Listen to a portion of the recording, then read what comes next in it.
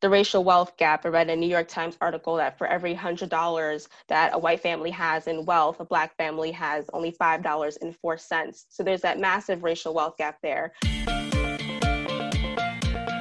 Does talking about your money make you cringe? Are you tired of fighting about finances? Do you want to stop sabotaging your financial happiness? Then you are in the right place. Welcome to Breaking Money Silence, a podcast series aimed at helping all of us talk more openly about money. Your host, Kathleen Burns Kingsbury, is a wealth psychology expert who is doing what she does best, speaking about taboo topics. International speaker, author, and founder of KBK Wealth Connection, Kathleen understands money and our relationship with it. Over the past decade, she has empowered thousands of people to break money silence at home and at work. Now, here is Kathleen. This episode is sponsored by Age Up. Did you know that 1 in 3 65-year-olds live into their 90s, but few can afford it? Age Up provides supplemental income to help fill in the financial gaps that come with a long life. To find out more, visit age-up.com. Today, I am honored to have Akiva Thomas join us on the Breaking Money Silence podcast. I met Akiva a couple years ago and was very impressed with the work that she was doing. She is a financial planner and educator. Currently, she works as a wealth planning associate at Ballantine Partners, which is a wealth management firm based in Greater Boston area that serves high net worth individuals and families. She is actively involved as a co-leader in the firm's diversity, equity, and inclusion task force. And what we're going to be focusing in on today is really her work as the founder of Bemused, a financial literacy brand catering to young adults. Welcome, Akiva, to the podcast. Thank you so much for having me. Yeah, I'm really excited because when I met you, I think it's 2 or 3 years ago now, I remember being really struck by how you were approaching financial literacy a little bit differently than what I'd seen in a lot of programs that are out there. And a lot of the programs that are out there are good, but they're not getting engagement. People aren't actually incorporating the tools and learning into their life. So before we get into specifically how Bemused works, tell me why you're so passionate about financial literacy. Yeah, so financial literacy really was something that fell into my lap in a way. It wasn't necessarily something I grew up thinking I want to do this as a career or for a living or something that I was super passionate about. Really, it all started during my senior year of high school when I was getting ready for college, going through the application process, doing the FAFSA for the first time, and realizing how much I just did not know about, paying for college, about money in general. People weren't having these kinds of conversations around me. I didn't really have role models that I could look up to in that regard. So that is really what got me along the path of thinking about money in a more serious way, and also thinking about how I could pursue money as a career, helping other people with their money. And that's kind of how I got into this entire field. Google became my best friend, went down the rabbit hole of careers where I can help people with money. And a few years later, here I am today. Awesome. So one of the things that I'm curious about, though, is sometimes people become overwhelmed, don't have a roadmap for talking about money at an early age, and do the complete opposite, where they don't talk about it and they don't pursue a career in it. So why do you think you went that route of saying, you know what, I'm going to learn about this, and not only am I going to learn about this, I'm going to help other people learn about this as well? Absolutely. I just feel like no one, like I said, was really having these conversations around me, and that really bothered me. I wanted to be someone that people could come to as a resource. As I started learning more about money and looking at the financial situation of the people that were around me, my family, my friends, people who I went to church with and just in my community, and looking to see how other people lived and looking at those disparities. And as I learned more about things like the racial wealth gap and things like that, it really just opened my mind to the fact that this is just so much of a bigger issue than just my personal situation. So that's really what propelled me even further into that direction, to really learn as much as I can so I can be a resource for other people and really just share in a more transparent way so that others can benefit from my experience. Great. So it's almost the fire in the belly of, hey, I didn't get this and there's something wrong, so I'm going to make sure that I correct that. Yeah, Yeah, Yeah, I identify definitely. with that in a slightly different way, but certainly empowering women to find their voice financially and in other ways. So certainly can see how a fire in the belly can really help you do great things. So in terms of Bemuse, tell me a little bit about the platform and a little bit about how it might be different than some of the other platforms out there. Absolutely. So the Bemused started originally in April of 2018, I believe, as just a YouTube channel. So one day I woke up and decided I'm going to start a YouTube channel. I'm going to use this as my platform, my way to really reach people on a larger scale and share the financial knowledge that I have. I didn't see a lot of people who looked like me talking about these things, especially on YouTube, and still don't, pretty much. So that was one avenue. That's really why I decided to go ahead and do it. And it was also a personal challenge to myself to kind of get myself out of my comfort zone. I'm a very introverted, more shy person. And so that was also a challenge for me to get out of my comfort zone and really share the knowledge that I have, because I knew people needed it and I didn't want to be confined to just the people who were in my immediate circle. I wanted to be able to do more and really scale that information. So I started it. I also talked to my boyfriend, now my fiance, and we decided that we were going to do this thing together. So now we make videos on a regular basis about personal finance topics, really anything you can think about that relates to people more so in our age range. We have a lot of people who comment and say that, even though I know this channel is for, the younger folk, I really benefit a lot from it too. So that's always nice. But we really try to be transparent in everything that we do, talk about our personal financial situation, offer education and things like that on the channel. So we just really love it and enjoy what we do a lot. Now, for people who are listening just to the audio, tell us a little bit about what age group you're in and a little bit about your culture and upbringing. Yeah, so right now I'm 23 years old, so I'm definitely on the younger side of things. And my fiance is 25, so we're, in our early mid 20s still. And our YouTube audience, primarily, if you look at our analytics, the people who we're really reaching are people between the ages of 18 and 34, about 75-80% of our audience. And so those are the people who we really target and appeal to the most. In terms of our upbringing, my fiance had a similar upbringing in that we didn't really necessarily talk about money as much. We both come from lower middle class backgrounds in terms of socioeconomic status. So it was definitely a learning experience for both of us. Even as much as we know now, there is always so much more to know. And the one benefit of having these conversations, with people that we don't even know, because we're sharing this on a public platform, is that it's sparking further conversation within our families, within our communities, which has been a really good thing to see.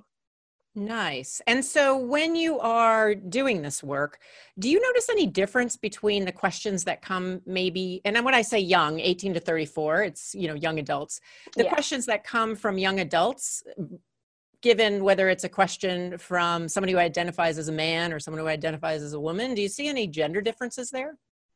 I actually don't, which is one of the surprising things. If we look at our YouTube channel, it's a pretty even split in terms of male to female ratio. We get a lot of questions from both people. And I think that also speaks to the demographic that you're seeing within the videos, because I do a lot of the videos, but also my fiance is in a lot of the videos with me. So you're seeing the male perspective, you're seeing the female perspective on a lot of issues. And I think that also draws a more mixed audience in terms of gender balance, which has been really, really great to see, because I really love to see, more women getting involved in learning about money and personal finance as well. So it's been really good to see in that respect.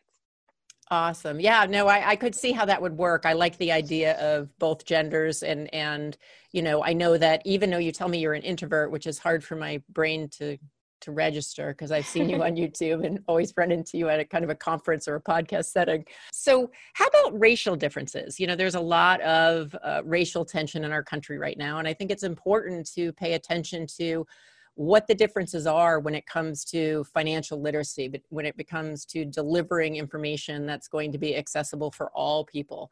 Can you speak to that? Yeah, of course. And this is really what drives a lot of the work that I do as well. When you learn about the racial wealth gap, I read a New York Times article that for every $100 that a white family has in wealth, a Black family has only $5.04. So there's that massive racial wealth gap there. There's also an income gap. I believe Black families make about 58% or so of the income that white families do. And there's also a financial literacy gap. I've also seen studies that shown that Black and African American communities have lower levels of financial literacy as opposed to, their white peers. So it's all related. When you think about racial issues, you don't have to look very far to tie it to how that affects your personal finances on a macro level and also on an individual level. So it's definitely something that fuels my work. It's something that we talk about openly on both in the channel and within the financial education course that I've created, something that I teach about, because I think it is very important, an important part of learning about finances in general. I don't think a personal finance education is truly complete without learning about the systemic policies and things that have been put in place that do affect certain groups of people in this country. So definitely something that I'm passionate about, something I'm passionate about teaching about, and something that definitely affects, each one of us as people who live in the United States. Well, and I think that in itself is something that's so different. I've reviewed a ton of financial literacy programs over the years, and I can't remember one that addresses, one recently that addresses the wealth gap and the racial wealth gap, and to really talk about these systemic issues. Without giving the course away, is there one little statistic or tip or way in which someone who's listening can start to explore their relationship with money as it relates to race or ethnicity?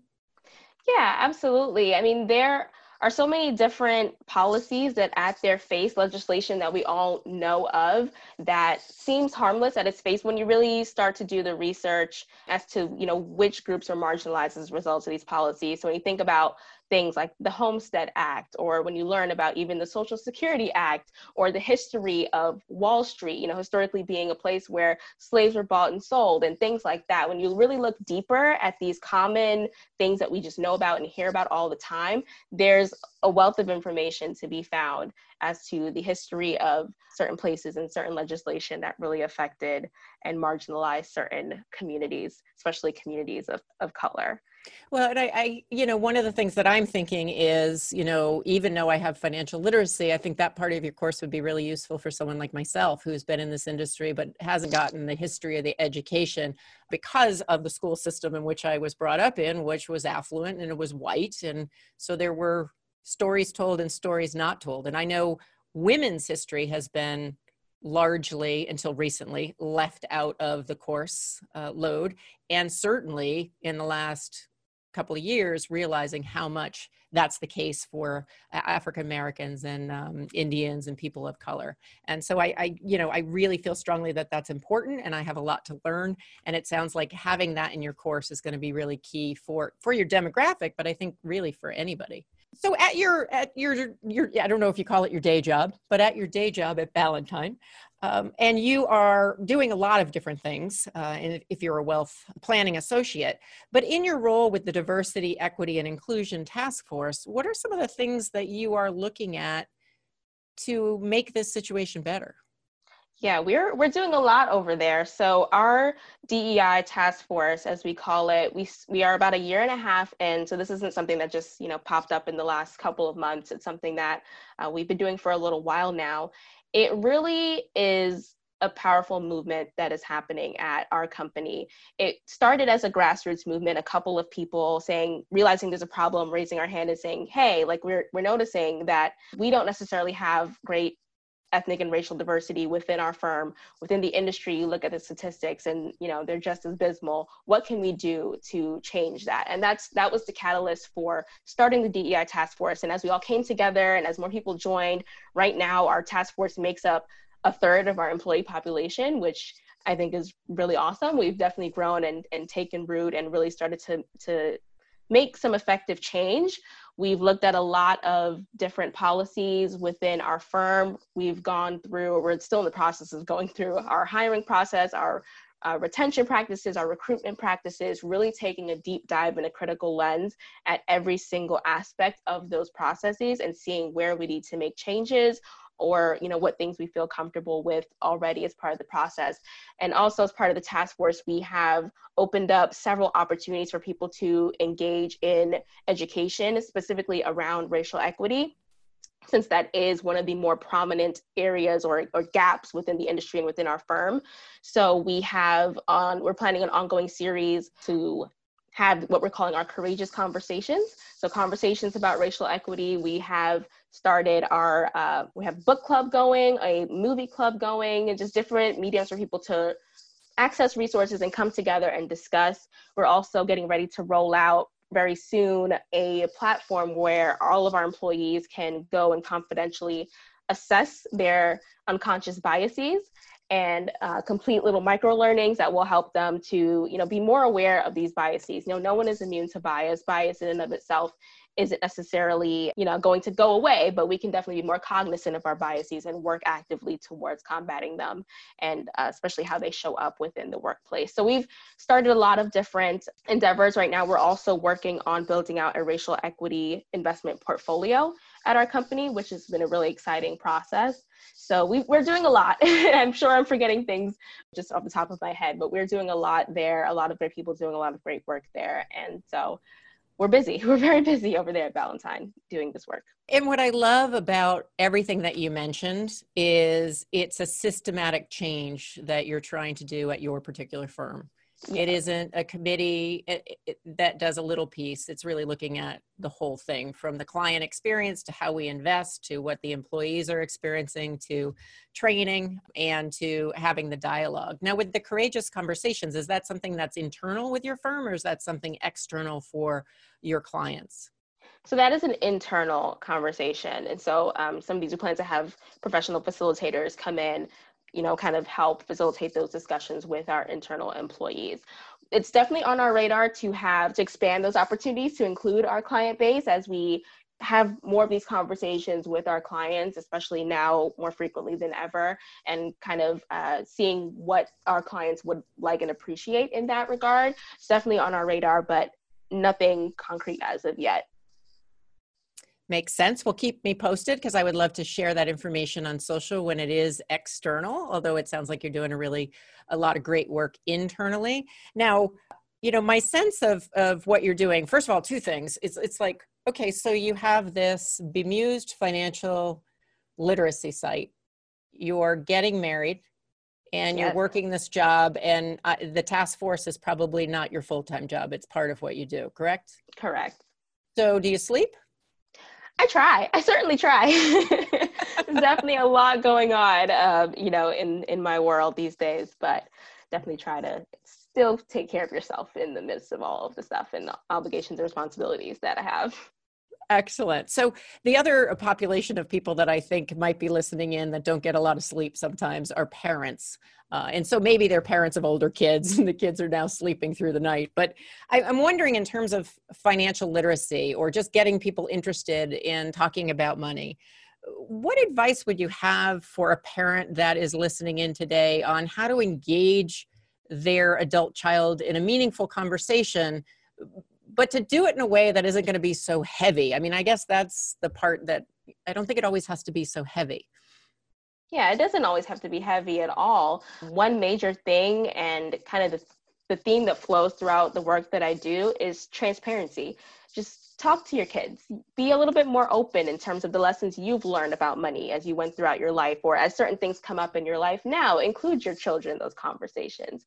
A lot of parents I know aren't necessarily comfortable divulging those personal details about their life or about their finances, but what I've learned and what I try to model, and what hopefully my parents have started to do, is to try to open up a little bit in that regard. Let us know what's going on. And also, because we also need to be prepared. I remember a couple of years ago, I literally sat my parents down at Christmas when I went home, and I'm like, hey, we don't know what to do if something happened to both of you. Even it's just having a conversation that starts at that cursory level. Like, I don't want to leave my children hanging in the wind and not know exactly what to do if something were to ever happen to me. So we sat down and said, okay, well, who owns the house? Who has the mortgage? Like, who has the life insurance? Like, what's going on? And get a good sense of those kinds of things. And that was kind of a first conversation for my siblings and I with our parents.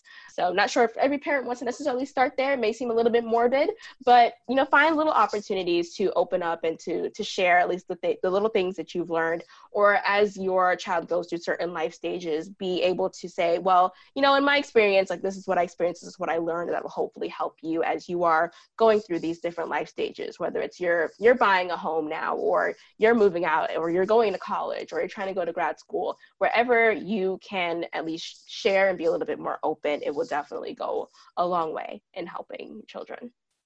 I think those teachable moments are so important, and I look for them. I am not a parent, other than a parent of a cat, which we don't talk about money much. She's kind of a freeloader. But I've talked about money a lot with my nieces and nephews who now are in your demographic. And I think just looking for those moments and opportunities to have those conversations is really important. And, talking about parents and their health issues as they age, well, on the surface, it appears potentially morbid. I've had that experience years ago with my mom and my dad, and it actually was a really wonderful, touching series of conversations, because it's about aging, but it's also about values, and it's about, what's important to them. And I found, and I don't know if you found this, but I found out things I didn't know about my father or my mother based on these conversations. So a lot can come from it that isn't just about, we need to know where your will is and where to bury you. Yeah, absolutely. Absolutely. And those values, even if you don't necessarily have much to offer by way of experience, a lot of people, including my parents who, migrated to this country, who don't necessarily have the same life experiences that you have, or are going through the same things you have. They don't necessarily have the head knowledge to share, life experience to share. Those values definitely go a long way in terms of passing those money values down. So well, they must be very proud of you, because you're doing a lot of cool work in this world and making a big difference. And so is your fiance, who maybe at some point we should have on the Breaking Money Silence podcast as well. Yeah. So tell me, where can listeners find out more about all the good stuff you're doing? And I know you mentioned a class, so if you want to fill them in on how they can take your class, that would be great too. Absolutely. So our home base is on YouTube. So if you go to youtube.com/The Bemuse, or just type in The Bemuse in the search bar, you will find us. That's where you'll see all of our free video content. Like I said, we post there regularly, about once a week or so, on new videos on everything personal finance for young adults just like ourselves. And if you want to go to the next level with us, I do have a paid program, which is called the Adulting Bootcamp, which, like we mentioned a little bit earlier, covers all the fundamental personal finance concepts in a more deeper, more organized manner. So you can really go through things step by step and learn all of the fundamentals of personal finance. So I will have Kathleen share the link of where you can sign up for the waitlist for the next round of that course. And if you also want to connect with us on Instagram, we are on Instagram at The Bemuse as well. Awesome. Well, it's wonderful to break money silence with you today, and it's always a joy to catch up. Thank you so much. This episode is sponsored by Age Up. Did you know that 1 in 3 65-year-olds live into their 90s, but few can afford it? Age Up provides supplemental income to help fill in the financial gaps that come with a long life. To find out more, visit age-up.com. Thank you for listening to Breaking Money Silence, hosted by Kathleen Burns Kingsbury, a wealth psychology expert, author, and founder of KBK Wealth Connection. If you like what you heard today, be sure to subscribe on iTunes or your favorite podcast app and leave a review. Also, share this episode with your friends and family. It is a great way to get the conversation started. For more money talk tips and information, or to hire Kathleen to speak at your next event, go to www.breakingmoneysilence.com.